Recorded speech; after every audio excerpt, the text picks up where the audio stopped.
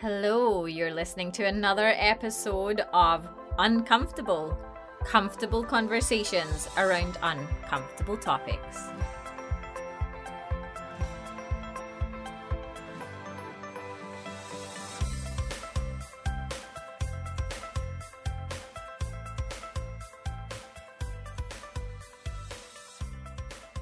Hi, and welcome to another episode of Uncomfortable. My name is Debbie Roach, and today I'll be chatting with certified money coach Meredith Bicyker. For the past 25 years, Meredith has been working in banking, finance, and accounting, and she loves it. As a payroll compliance practitioner, she is currently pursuing the Chartered Professional Accountant designation. Meredith is passionate about the stories that the numbers tell her clients and provides up-to-date information that allows them to make confident decisions. And as a certified money coach, she is able to support her clients as they implement changes in their businesses that feel equally exciting and daunting. She especially enjoys working with creatives who aren't keen on numbers and reports and who want a simple yet effective translation of the numbers. I think that last sentence was about me. In this episode, we talk about money. You guessed it. And we do specifically talk about business owners and entrepreneurs and why the money conversation can be very uncomfortable for them. As always, I hope that you enjoy our conversation, but there may be some adult language, so it's always best to pop on those headphones.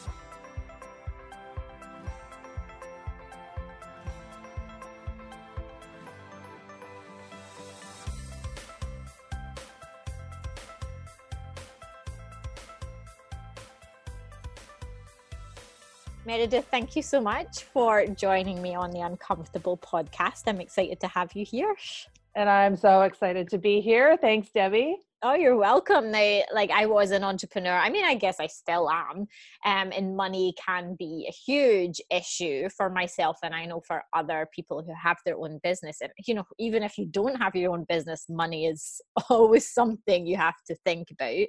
And it's one of those topics that people don't like to talk about, or there's a lot of shame associated with it. Or when you're an entrepreneur, you don't want to look like you don't know enough about money, or it's you don't want to look silly or ask the silly questions, or what you deem to be silly questions anyway. So I'm excited to have this because I feel like this conversation will benefit myself but hopefully also a lot of my listeners. So tell us a little bit about your journey to becoming an accountant and a money coach. Yeah, sure. Thanks so much. My journey into becoming an accountant was a little bit unexpected. I was going to school, getting my arts degree, and I was studying English and French. And when I was 18, I decided that I would, get a better job because the job I was working at as a cashier wasn't paying enough. And there we go. That's my first sign there. I'm not getting paid enough. Yeah. So my mom's friend said, "Hey, why don't you look at banks?" And I got a job working for Canada Trust, which was fantastic because they had flexible hours. I could work at night and still be a student. And I'm really grateful for that because I ended up getting a lot of hours and I started working in administration. So I was able to work in the back, as they called it, balance accounts, do all these things I never expected to do. And it was really hard at that time because I was like an English and French major. I wasn't like a math major. I just, made it through math in high school. So long story short, I was in banking for quite a number of years. And then I decided in my early 30s, which is like 10, 12 years ago, that I wanted to become a CGA. And so moved into public practice for a little bit and loved it. And then had my second daughter. And she plays a lot into this story because she has autism, high functioning autism, which we didn't detect for quite a number of years. And I wasn't able to go back to work full time. So I was very lucky. I got a part-time job working for local government in finance. I still got to do work that I loved doing. and became a payroll administrator. Learned a lot there.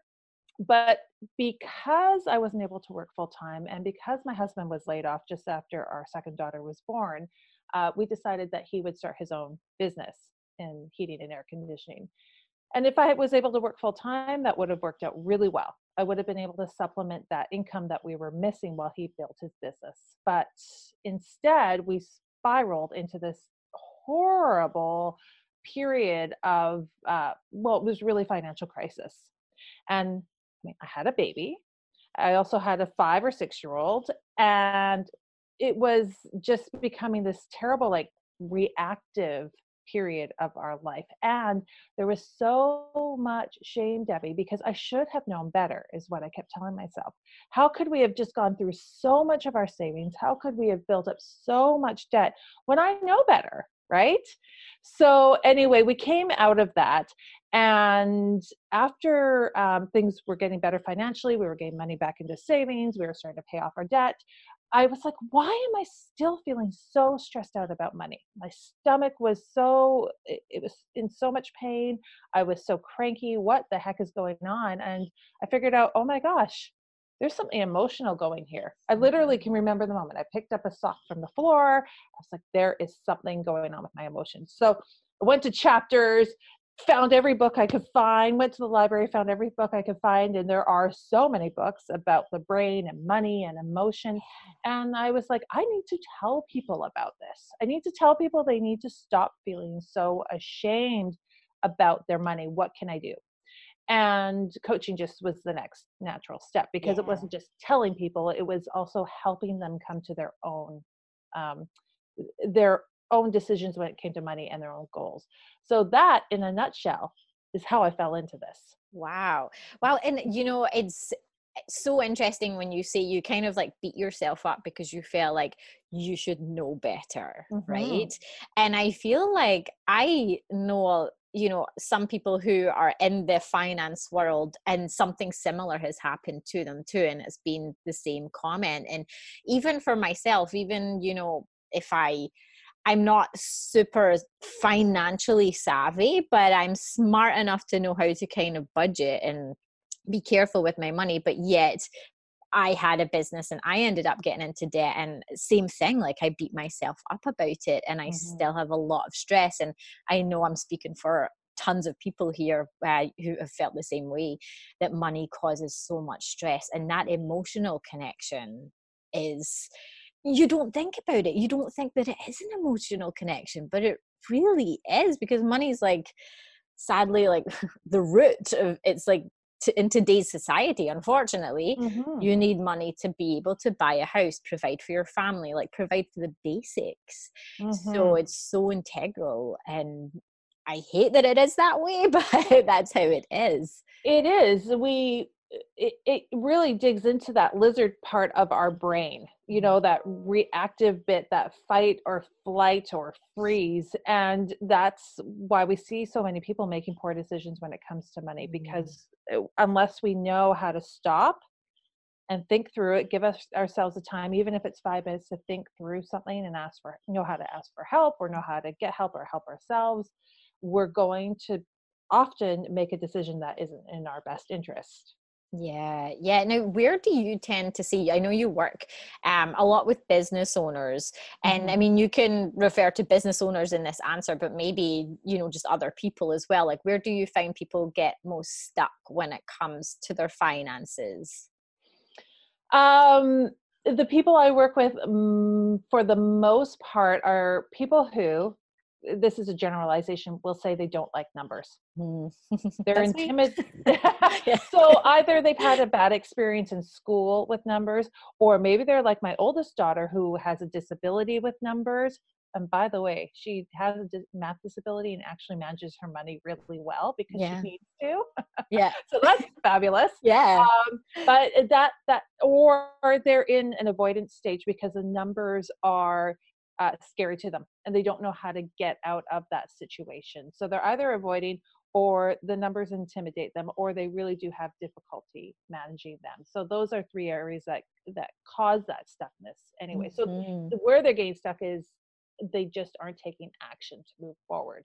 Yeah. And yeah, I see that with a lot of business owners. I especially come from a world of yoga teachers. And Mm. I know for, people who are in that yoga world, or even like a more kind of spiritual based career, whether it's, they're a Reiki practitioner or something like that, like they find it really, really difficult to have the money conversation.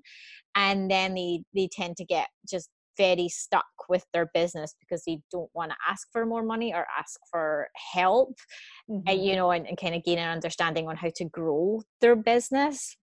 So Mhm. I get that. And I mean, then I've also been in the virtual assistant world, which is not spiritual at all, Mhm. and still kind of struggled with moving forward. So is there like a particular, like what is the next step when someone's stuck? What advice do you usually give them? Or do you have some sort of method of sitting down and kind of helping them out of that place? Mhm. I don't have a particular method aside from the coaching practice I Mm-hmm. have, which is simply asking questions and giving people a safe space to just talk it out, because Mm, usually they can find a solution that is suitable for them. Um, but there are like that first step. If someone was coming to me, and as an aside, one of the reasons I decided to become a money coach is I would often go to people's houses and suddenly all their credit card statements were in front of me, or their bank statements, or they yeah. talk about money because they felt comfortable talking about with me and they knew that I worked in that world. Mhm. So what they were doing was asking for help. And that's the first step, but it's very difficult to do that with money. So if you can find somebody, this isn't always the case. It isn't always possible. We don't always trust people, especially when it comes to talking about money. Mhm. If you can find somebody to talk to, whether that's a friend you trust who will just listen to you talking it out, whether that's a friend who works in an industry where they can help you, whether it's in banking and they might be able to help you find a debt consolidation solution, or an investment solution, or budgeting solution. I have a few words on budgeting as well, for sure. Awesome. Or maybe it's reaching out to companies that can help you with debt. Debt's a huge problem. That's like that's a really uncomfortable conversation, and Yeah. debt's a huge problem. I and if you, I think that one of the best people you could ever reach out to is your banker. If you Mm. have a relationship with a banker, I've been really lucky because I've worked in banking for so long. So I have lots of friends who work at my bank and grow new relationships. But if you have a banker who can help you, they typically want to help you. They really do. Mhm. So reach out to them, again, with your, if you need help with your debt, if you want some saving solutions, even if it's like saving $20 every couple of weeks, anything like that. So the message there, Debbie, is just reach out and ask for help. That's, it's the hardest thing we can do, but it's absolutely what is going to help you move from that point of being stuck. Yeah. Yeah. And is there any, and I hesitate to use the word mistake, because I think, some mistakes are just part of the learning, but is there Mhm. anything you see, especially, business owners do kind of too fast in their business, that maybe could be detrimental to the future of the business? Oh, there's so many different things. So many. Uh, we got stuck in this with my business, or my husband's business. I see this happen with other business owners in any industry, with any business model. They feel that they need to keep up with the Joneses. They Mm, feel they need to keep up with their competitors, and they have to have that new vehicle so that their business comes across as better, or they feel that they need to hire that coach because everybody else is hiring that coach. You and I are very familiar with that. I'm a coach as well, so I'm not poo-pooing coaching, but I know that very often money that goes into coaching, like these very so-called high level coaching situations, could be better spent in hiring someone to work in your business to do the work that your coach is telling you to do. That's one of the mhm. biggest mistakes. I've made that mistake myself. And it's one of the biggest mistakes we can make, is to hire that coach and still be sitting there working 12, 14 hours a day on something that we should be paying somebody else to do so that we can work better in our business. Yeah, yeah, and that actually kind of brings me to a good point. I know we chatted about this before when we spoke last, was these programs and workshops that are out there that say, Mhm. within 6 months you can make a Mm. six-figure salary as an entrepreneur or your online business and that kind of stuff. And I do see, and I've done it in the past, like fallen into that trap Mhm.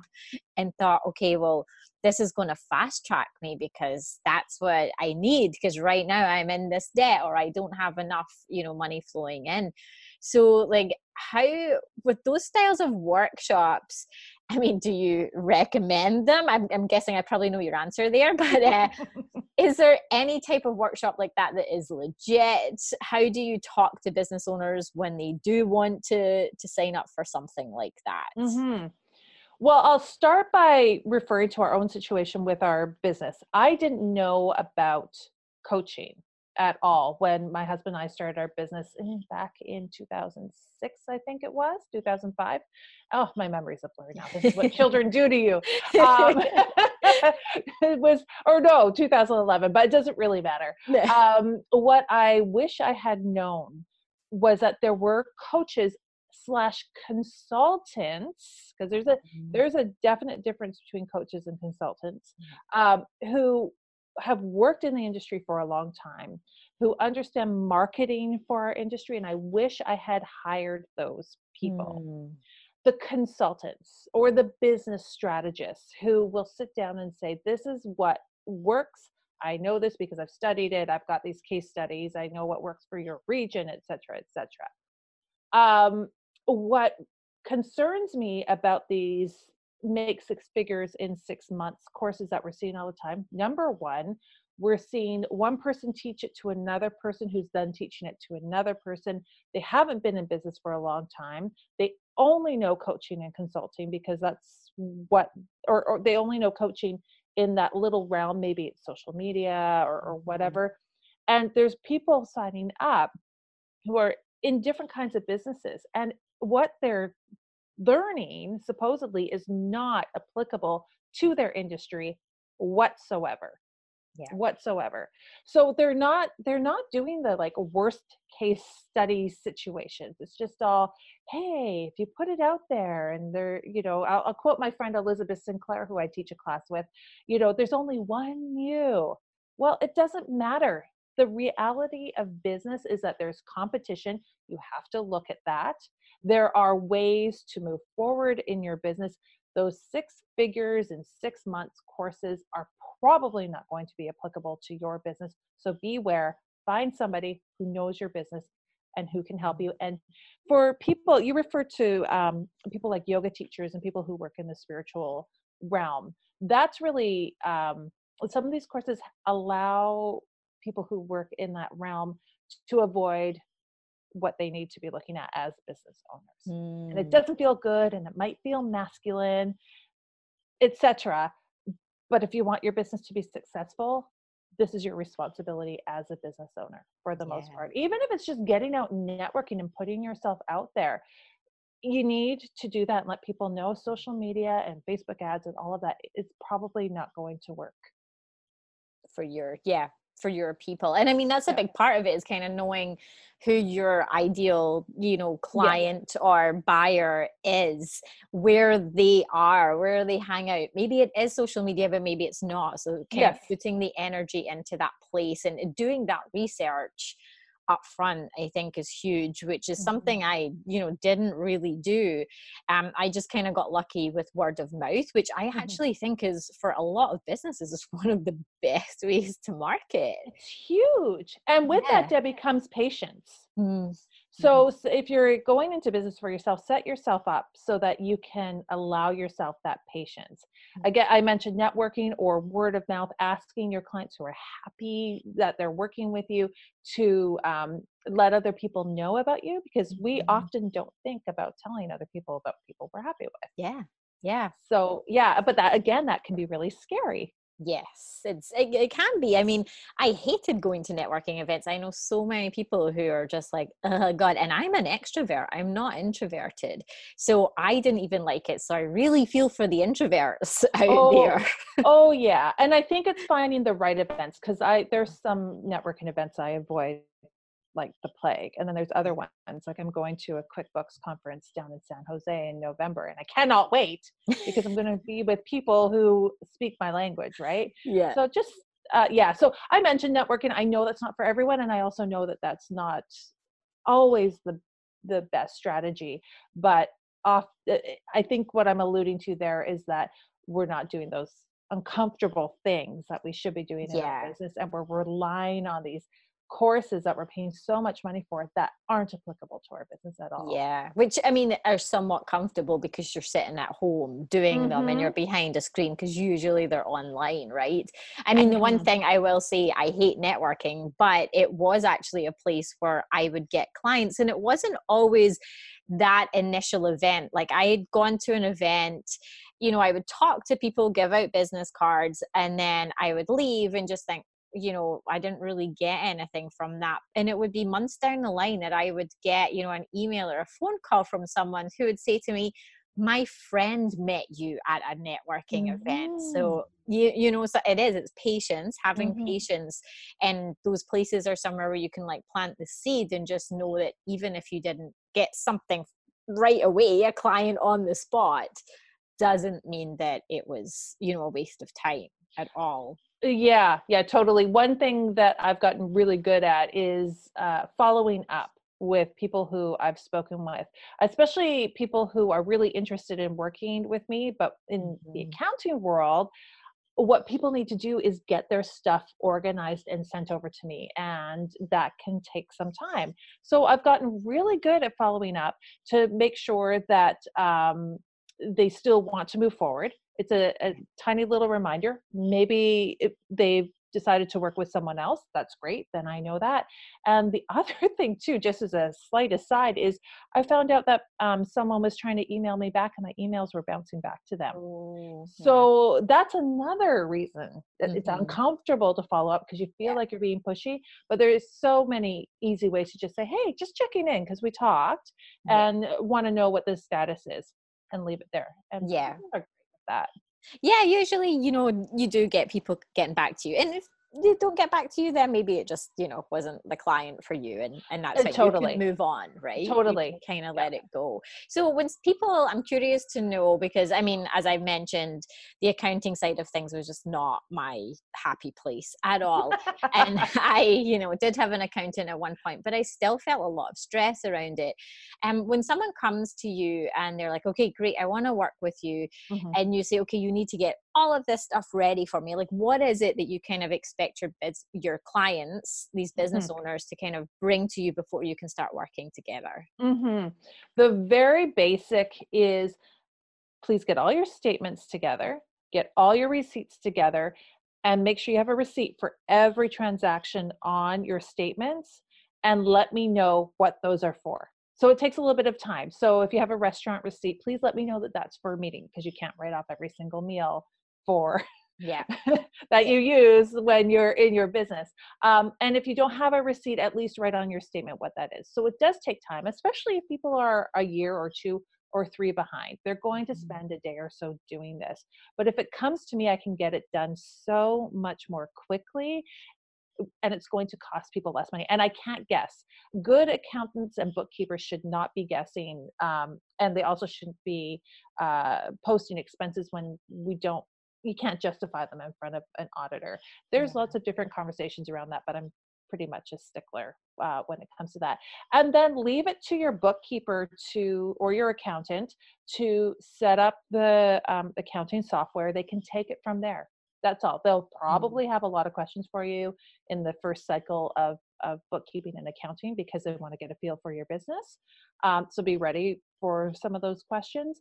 But it's pretty simple. It can be Mhm. time consuming, but it's pretty simple. So anyone who's listening to this right now, who's starting a new business or is a year or two in and maybe a little bit behind in taxes, is just sit down with your receipts. It's all you need to do. Yeah. Sit down with those receipts.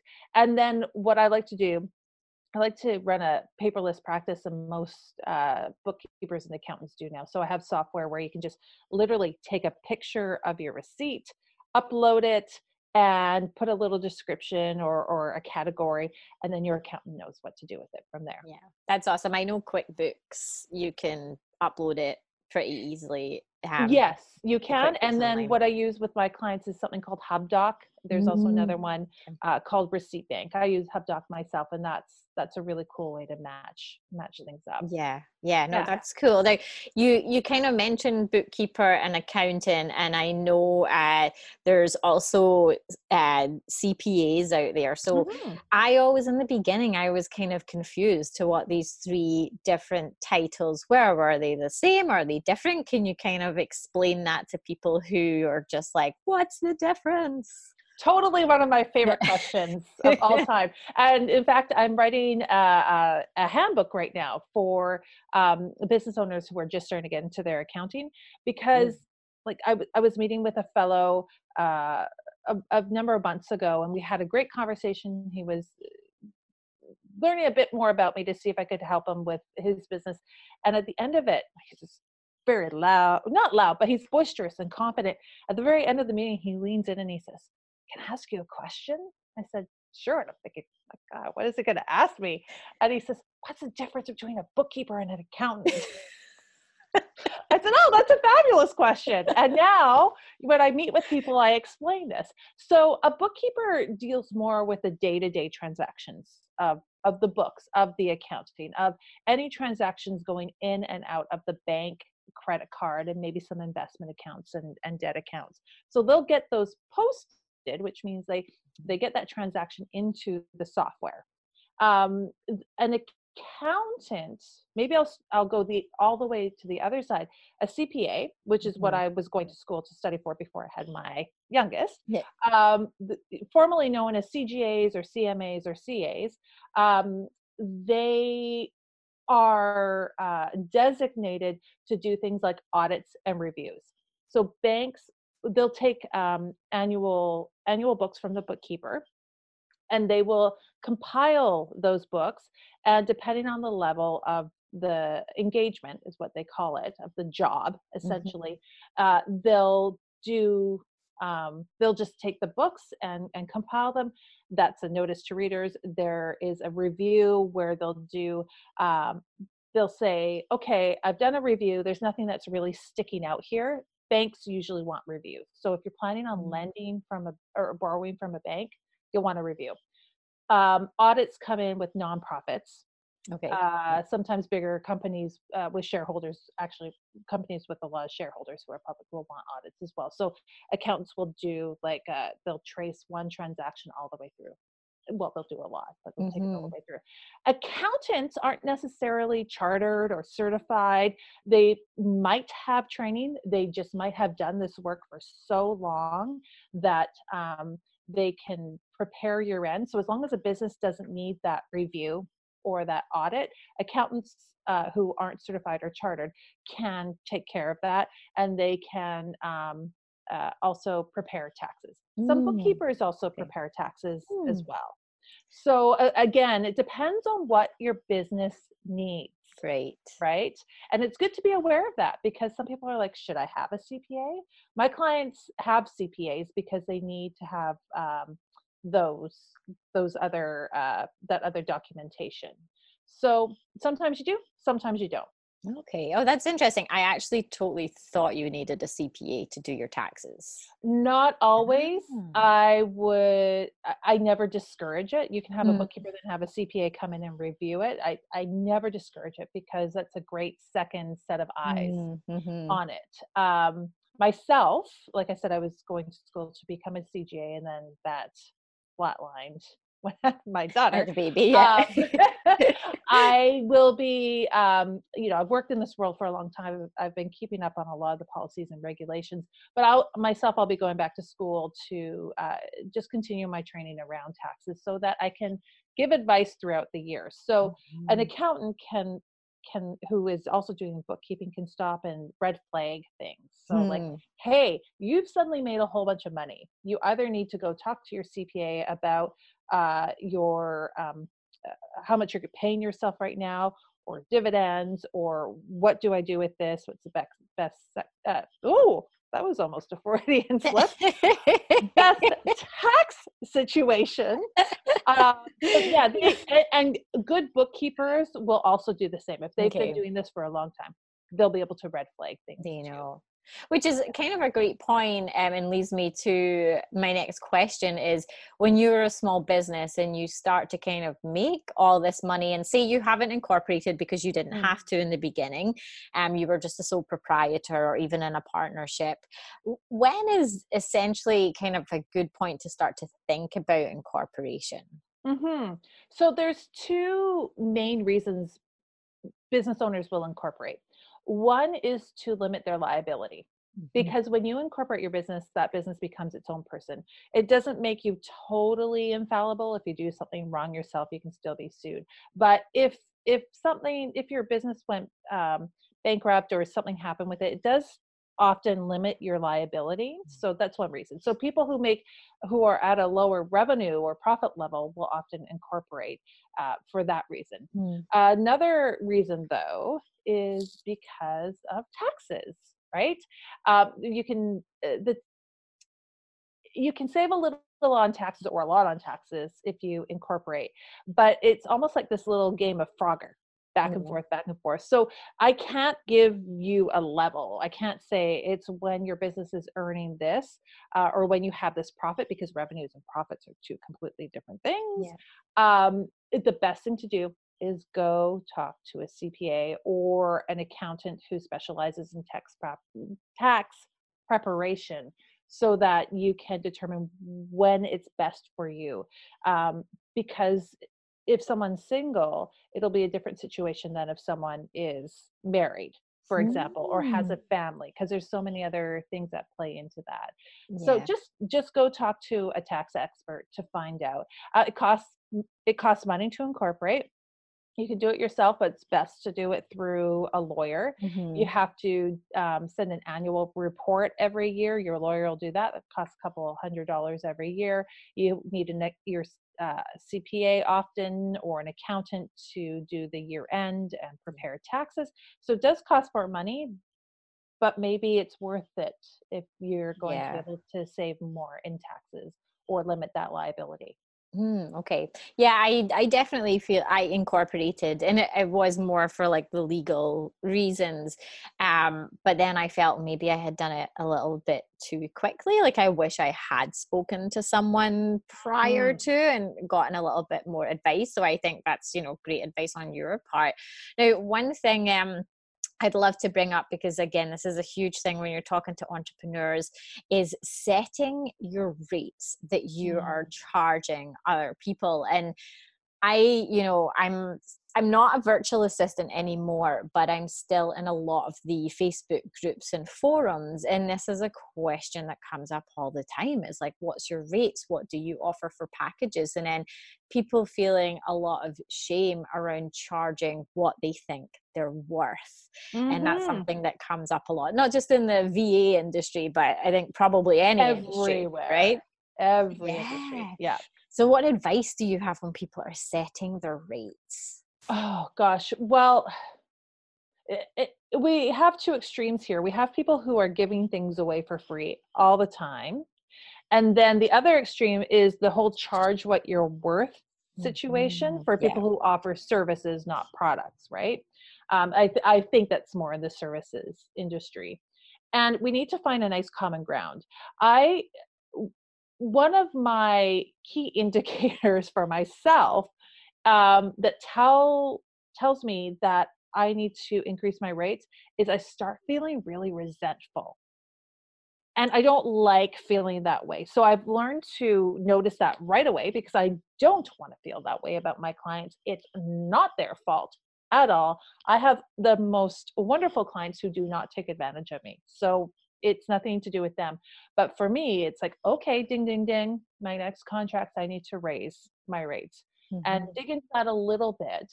But usually at that point, I'm feeling confident about raising my rates because I know that I'm doing a really good job for my Yeah. clients. They're very, very happy with what they're getting. So That's my own little indicator. Um, Another indicator or tool that will help you know what to charge are market rates. Mm. This goes back to doing research. What are your competitors charging? What are they offering? At what level are they? How long have they been doing this? How long have you been doing this? Sometimes that plays into it, sometimes it does not. I was reading a post yesterday from somebody who is a Facebook friend, and she is a massage therapist, and she was expressing frustration with her fellow massage therapists or bigger businesses who were offering cut rates Mm. because that cuts her rate down, and she's an independent massage therapist. So there's things to watch for that. And then it ties back into what's the value, identifying the value that you offer your clients. Like for me, the value I offer my clients is that I have what I call a boutique practice. I don't want, nor do I have a whole bunch of clients that I'm doing cleanup for, because Mm. I would be exhausted. I wouldn't be noticing those red flags.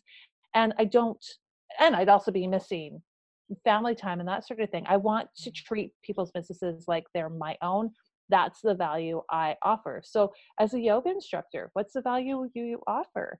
Do you have another practice you bring into it? Is it that you can people keep telling you you bring a calming feeling to the room when practice starts, that sort of thing. Listen to what people are telling you, because Mm. that's the value.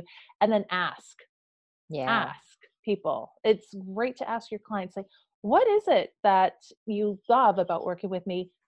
And also the other question, what else would you like from me? Yeah. Just in Yeah. case.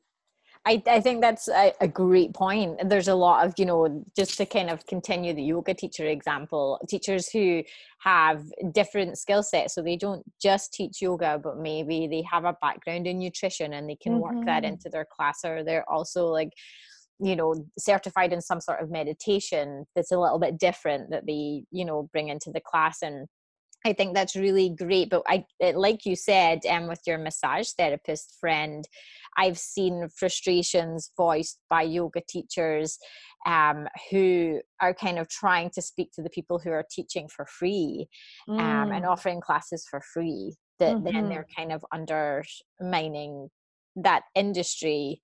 But then those yoga teachers just want yoga to be accessible to everybody, and Yeah. want to offer classes to people who can't afford to go to the big studios. So it's this kind of, where's the Yeah. happy medium? Yeah, because I want to help everybody too. Like Yeah. if as a money coach, I've done money circles, and I do those for Mm. free. And I'm finding ways to bring in experts. Like in Canada, where we are, we have and a lot of people don't know this. And in fact, I just found this out myself. The CRA, Canada Revenue Agency, will send out liaisons to meet with people one on one or as groups in like a seminar Oh, setting wow. to help them learn about their business taxes and everything that comes into that for Mhm. free. Wow. So Yeah. that for me, I'm finding ways to help my fellow local business owners get access to these resources Yeah. without it being really detrimental to my time, because that's one of the biggest things I value is my time. Yeah. And I think a lot of us do. So find there is a nice happy medium. You can charge for what you do, and you can also give back in other ways. Mm-hmm. And most businesses do that. They sponsor Yeah. nonprofit causes, etc. So that is a toughie, because we want our service, a lot of us want our services to be accessible, but that's where we get back to that point of being resentful, tired. We actually can't serve people as well as we want to. Yeah. And the other thing too, Debbie, is what I have found is the people who really want to work with me want to pay me. Mm-hmm. So trust in that. It's a little bit woo woo, but trust in that, have some faith in that, and just know that you don't have to help everybody. Yeah. Please know that. Please know that. I love that you said, because when I again started my VA business, and I was trying to figure out what to what to charge, but I had been an executive assistant and I'd been in admin for a long, long time, like a decade.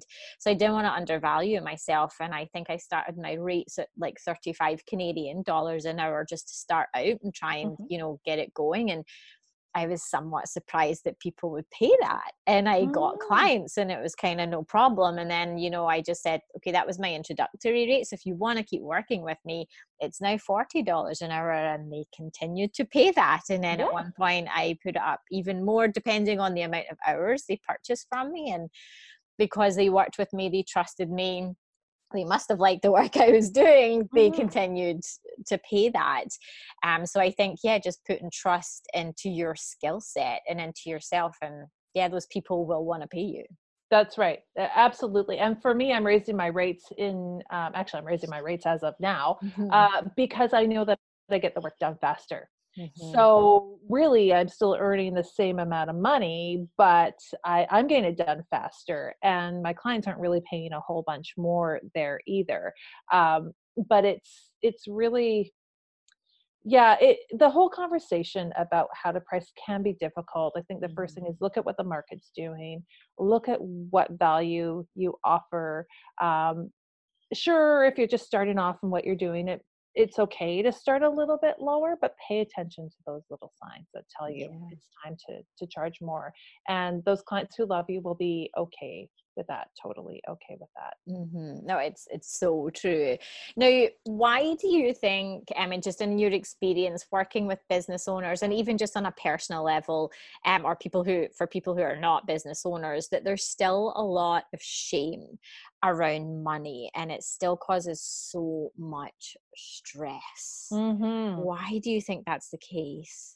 Well, we alluded to that or talked about it a little bit at the beginning of our conversation, where it really is like an emotional trigger, 100%. If you're curious about it, there's so many great books out there that you can find. Some are more on the spiritual level, some are not. They're more on that neurological, this is what's going on with your brain. So Mhm. I'd really advise seeking out those books or podcasts or resources.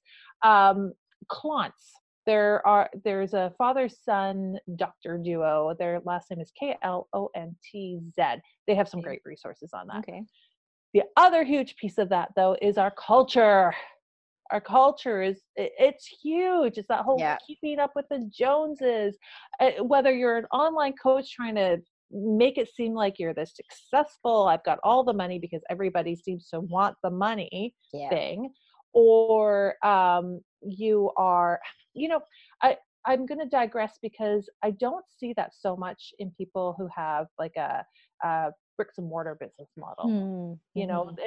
The conversations are actually a bit more open about money. I think it's because we can see the business and people Yeah. are face to face, Yeah. and they can be a bit more close. I've talked to lots of business owners who are like, I'm in a money crisis right now, or things aren't really good right now. But getting back to it, there is I think especially online, social media has, we could talk about it ad nauseum, have it's really caused uh, issues with these expectations for ourselves because we think we need to keep up with Yeah. everybody else. Yeah. So for myself, I don't know if it's because I'm getting close to my mid 40s or the my money crisis I went through. Now I don't care what anybody else is doing. I Yeah. need to pay attention to what's going on in the market for Yeah. sure, but I don't care what anybody else is doing. If that makes sense. Yeah. Doesn't matter. If someone else goes and gets that huge mortgage to get that big house, I don't care. Yeah. I know what's important to me, which is not getting another huge mortgage. Yeah, yeah, and it's so true. I mean, even I'm a big Instagram user, and I'll follow a lot of entrepreneurs and businesses that may be somewhat related to my business, or it's just interesting. And everybody kind of just looks like they're super successful until you talk to them. And then Mhm. they're like, actually, no, I'm paying this loan off, and Oh, I'm yeah. in so Yeah. much debt, or I can't get enough clients. And it's like, oh wow, like I couldn't, you did a great job at hiding it.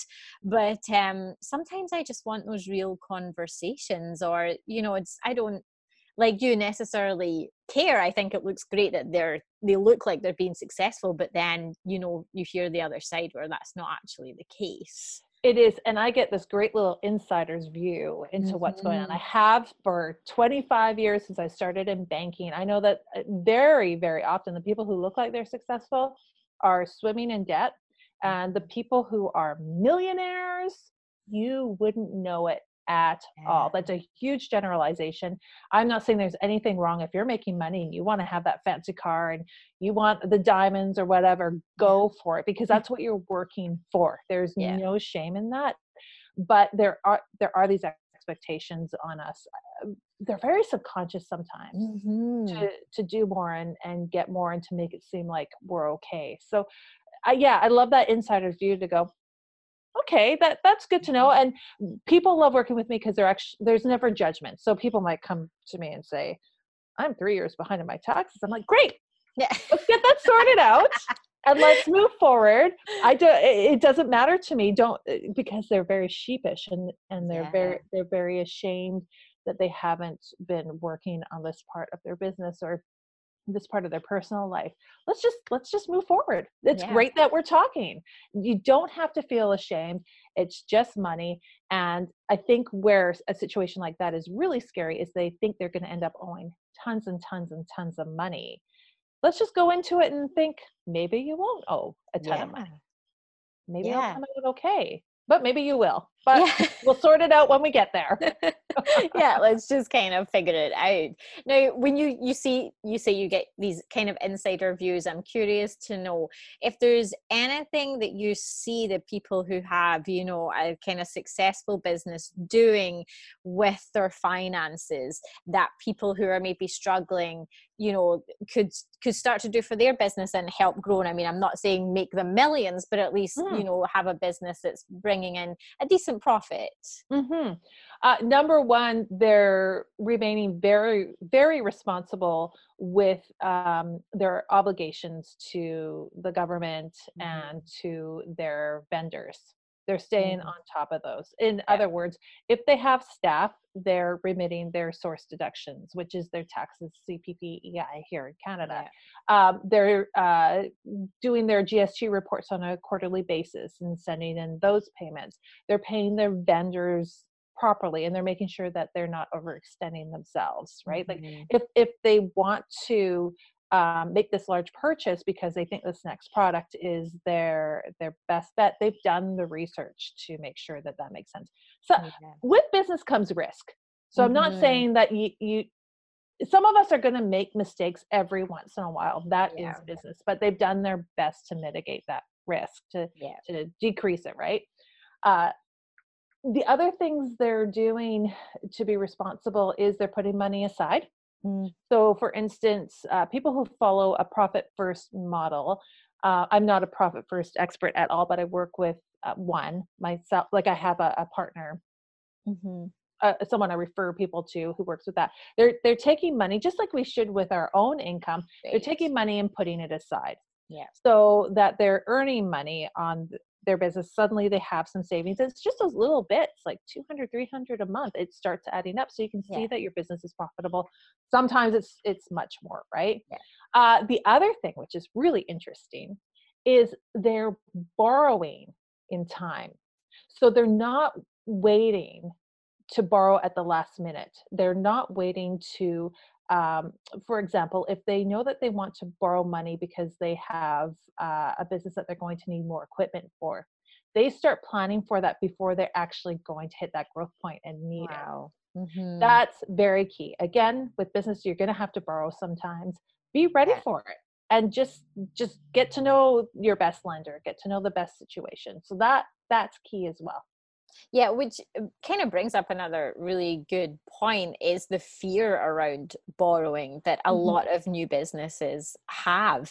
They maybe don't know how to go about it. They're just scared. They just don't want to be in debt. You want to have a profitable business, but not have to pay debt. But depending on your business, that may not be an option. As you say, you may need to buy equipment. You may need to staff because you're opening a store, right? So do you know of any kind of great resources to turn to if a new business is looking to borrow? I sure do. The first one is the Business Development Bank of Canada. They work with entrepreneurs. I saw an excellent presentation, coincidentally, at a networking event. They're fabulous. They're there to help business owners. They're the ones who want to find the best situation. They're not there to take advantage of anybody. So they're definitely a great resource, and they have great resources on their website to help you learn about budgeting, about cash flow, which is key. And you might make a lot of money, but if you don't have the cash flow, you can get yourself into a lot of problems. And another great resource we have here in British Columbia, and I think other provinces would have a similar organization, is Community Futures. I know a ton of people who have borrowed from Community Futures. It is a cool organization, and they work with people, I think, in Vancouver as well, but also they're very helpful to rural business owners, people in rural being outside of Victoria and Vancouver. So those are two excellent. Took out my computer there. So I had to borrow money to get a new computer. Those are two excellent resources, and the people there just want to help you. And even if you're not ready to borrow, you can find lots of other great tools. Yeah, I mean, I did borrow from Futurepreneur, who work with BDC as well for loans to kind of first-time new businesses. You do have to be under the age of 39 for some reason to get that, but I know, right? I don't know why, but other than that, it's one restriction. They are great, and they do mentorship as well. So it's not just like, here's the loan and you're on your own. They actually provide a mentorship and lots of workshops. I'm a big fan of Futurepreneur, which unfortunately is only in Canada. Sorry, anyone else listening, but I'm pretty sure probably other countries may have some sort of equivalent. I'm sure many do. I don't know about the US, but I'm positive there's many other countries that are very forward thinking with this kind of thing. But I'm sure there's some states out there who have programs like that. Yeah, probably. So it's just kind of, doing a good old Google search and finding those resources. And I know that Futurepreneur, and I think if anybody can do this, if you go on their website, and I'll post a link to this, they have like a thing that helps you create a business plan. And then you can use that when you are going to apply for funding, whether it's through them or your bank or something like that. And I know some other banks offer something similar where they have tools to help you build a business plan. So that was really helpful for me, because I know so many people who never put a business plan together. I didn't really think I would need one, but when I did one, it was incredibly helpful. Like it really was. Yep, that's that piece that is uncomfortable for a lot of business owners. It feels, again, I'll use the word masculine because we hear that a lot, or it feels hard, or it feels, mathy. I don't blame people who, again, we're not picking on yoga teachers, but I don't blame like yoga teachers or people who are working more in I have a client who also works in the arts as well, in the art sector. And I don't blame them for not wanting to look at this stuff. I mean, business plans are kind of even boring to me, but they're very helpful because they hit that marketing piece. They hit that cash flow piece. It's very, very, very helpful. They totally get you out of your comfort zone. And I mean, myself as someone who's fairly creative, was a yoga teacher. I mean, I do have the admin component to myself, but I still hate finances, and I, hate having to sit down and kind of put all this together and come up with a plan. But when I did it, I was like, wow, this has given me so much clarity. And, I've even now kind of done it for my podcast as well. And you could do it to anything in your life, right? It gets easier and easier every time you do it. And then ahead of time to start paying attention to those bits of information you're going to need. And BDC, the Business Development Bank of Canada, and Community Futures and Futurepreneur, like you said, they all have people there to help you work through that. So you're not doing it on your own. Yes, which is huge, because as a business owner, often you feel very isolated and alone, but there are, again, organizations and networking groups and stuff like that can really help. And I think just opening the conversation around money is step number one to get people to feel okay about asking for help, because you know, I didn't in the beginning, and I kind of wish that I had. So yeah, this has been awesome. Any last words, any last thoughts before we wrap up? Something that just popped in my head is, I heard it in my head. See, I can be a little woo too. Was remember that you went into business to do something you love and to make money doing that. So don't ignore that money bit. Just like you were saying, don't ignore it. Go in and start having those conversations right away to get comfortable. You're doing this to make money. Yes. Don't be ashamed of that at all. And aren't we lucky when we get to make money doing things we love and helping people in such significant ways? We're so fortunate, and we inspire other people to do exactly that. Totally. It's a privilege for sure. And it's not something that many people get to do.